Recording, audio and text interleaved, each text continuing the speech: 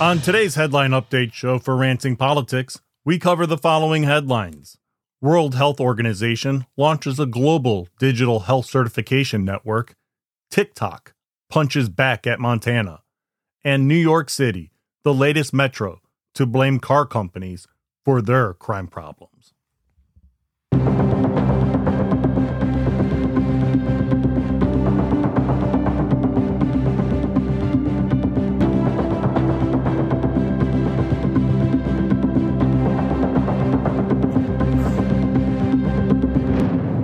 Today's headline topic, the World Health Organization's recent initiative, the Global Digital Health Certification Network, also known as the GDHCN.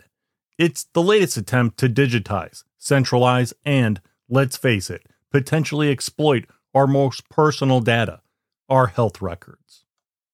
So, what is the Global Digital Health Certification Network? As directly stated on the WHO website, the WHO's Global Digital Health Certification Network is an open-source platform built on robust and transparent standards that establishes the first building block of digital public health infrastructure for developing a wide range of digital products for strengthening pandemic preparedness and to deliver better health for all. Although trust networks were established for COVID-19 certificates, the infrastructure used for that can be extended to support multiple public health uses. The WHO would have us believe that the GDHCN is a real game changer. They've spun a narrative filled with terms like universal interoperability, a unified global standard, terms that seem to be ripped straight from Silicon Valley's lexicon. But beneath the glossy tech jargon lies a plethora of questions and concerns, especially when it comes to centralizing health data on a global scale. To paint a picture of the massive scale here, as per China Daily, as of June 6, 2023, a mind-boggling 193 UN member states and territories have expressed support for the GDHCN. The WHO claims that their new initiative will ensure these countries accept each other's digital health certificates. On paper, it sounds like a logical approach to tackling global health crises like COVID-19. But in the real world, it's a bit more of a gray area. Under the aegis of this network, an individual's health records, including vaccination statuses and other sensitive health data, are turned into a QR code that can be scanned and read by health authorities worldwide. This digital certification is designed to simplify healthcare processes, bolster international cooperation, and, theoretically, curtail the spread of diseases. But it's crucial to ask, what are the potential downsides?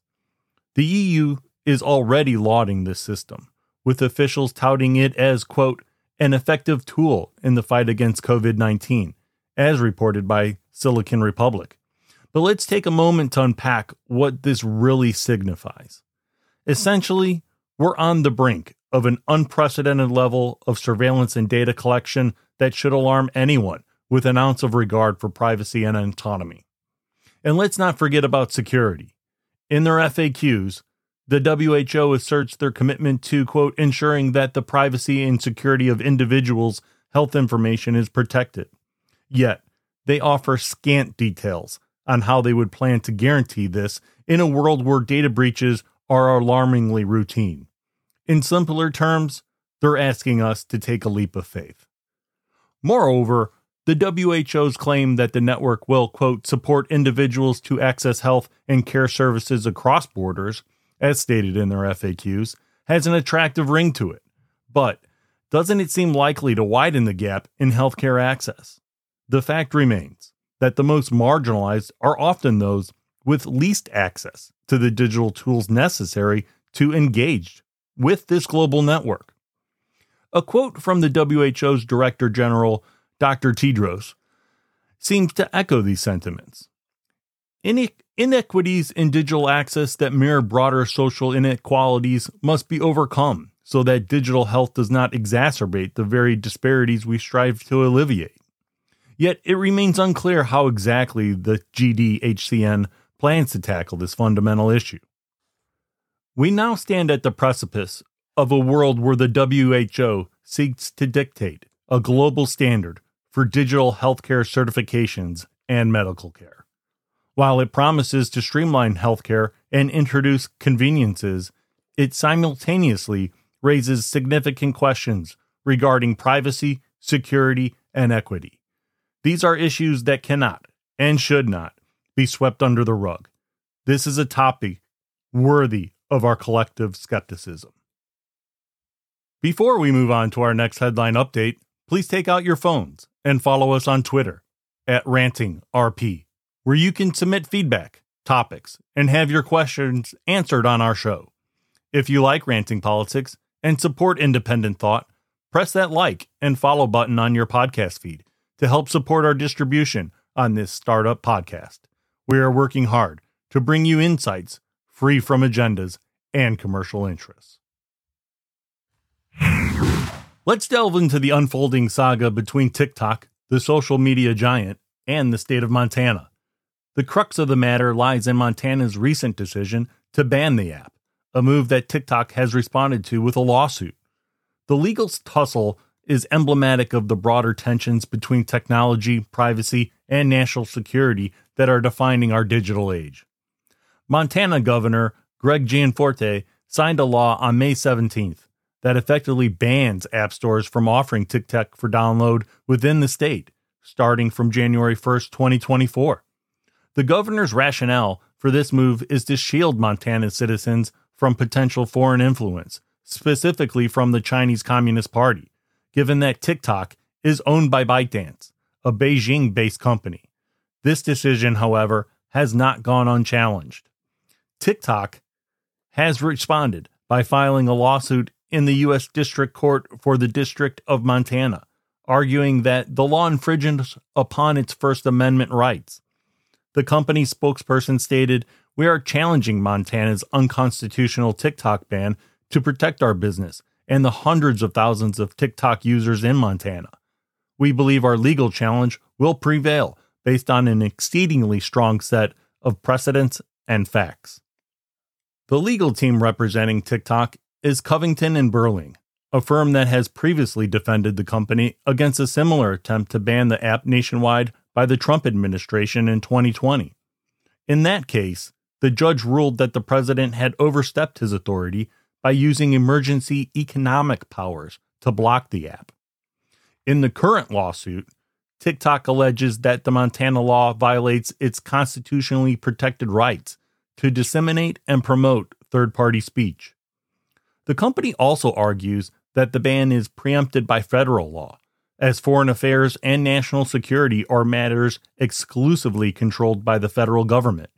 Furthermore, TikTok contends that the law breaches the Commerce Clause in the U.S. Constitution, which prohibits states from enacting laws that unduly burden interstate and foreign commerce. The company also asserts that Montana's law unfairly singles out TikTok for punitive measures. This lawsuit comes in the wake of another legal challenge filed by 5 TikTok influencers on the same day Governor Gianforte signed the bill. While Montana, with a population of 1.1 million, is the first state to fully ban the app, concerns around TikTok's alleged national security threats have led to more than 30 states banning its use on government-issued devices. Congress has multiple bills on the table, ranging from a nationwide TikTok ban to legislation empowering the executive branch to restrict TikTok and other apps from foreign adversaries. However, Congress has been slow to act, with both Republicans and progressive Democrats expressing opposition to a ban. Numerous security officials, including FBI Director Christopher Wray, have warned that the app presents a threat to American users. Yet, it's important to remember that these are allegations, and the ultimate burden of proof in our legal system lies with those making the claims. As we continue to navigate the digital age, the balance between security and freedom of expression remains a contentious issue. Be sure to follow Ranting Politics for updates on this ban and ensuing lawsuit, as we will continue to cover this potentially precedent-setting matter. Today's third headline update is a narrative that highlights a stark failure, not of corporate negligence, as some might have you believe, albeit a product marketing failure, but of government policing responsibility and regulatory oversight in ensuring the safety and security of its citizens. It brings us to the heart of a controversy surrounding two multinational automotive corporations, Hyundai Motor and Kia, in New York City. Drawing on an account from a Financial Times article by Song Jung-ah, we find New York City accusing these South Korean automakers of negligence for startling increase in car thefts. This alleged negligence hinges on the absence of immobilizers in most of their vehicles between 2011 and 2022. But who truly is to blame? The automakers that are following the existing regulations, or a government and regulatory body that have failed to mandate these necessary security features and providing a safe environment for citizens? After all, it is the government's primary duty to ensure the safety of its citizens and their property. The immobilizer, a device that prevents a car from starting without the correct code from a key fob, is a standard anti-theft feature in many vehicles today. Hyundai and Kia, complying with the standard set by the U.S. government, did not include this device in several of their models, which they were not required to do so. To exacerbate the situation, instructional videos on how to steal these specific vehicles went viral on TikTok, contributing to a disturbing surge in car thefts. The New York City Law Enforcement Department cites that the final 4 months of 2022, thefts of Hyundai vehicles skyrocketed from 12 to 104, and Kia thefts similarly soared from 10 to 99. Yet these companies complied with all federal requirements, and the government failed to respond to these emergent crime trends promptly. Now, the automakers are seeking to address the issue. Hyundai has implemented a software upgrade for nearly 4 million vehicles and is providing free steering wheel locks. Kia is undertaking similar measures for more than 3 million vehicles. A $200 million consumer class action settlement was reached last month involving approximately 9 million vehicle owners in the U.S.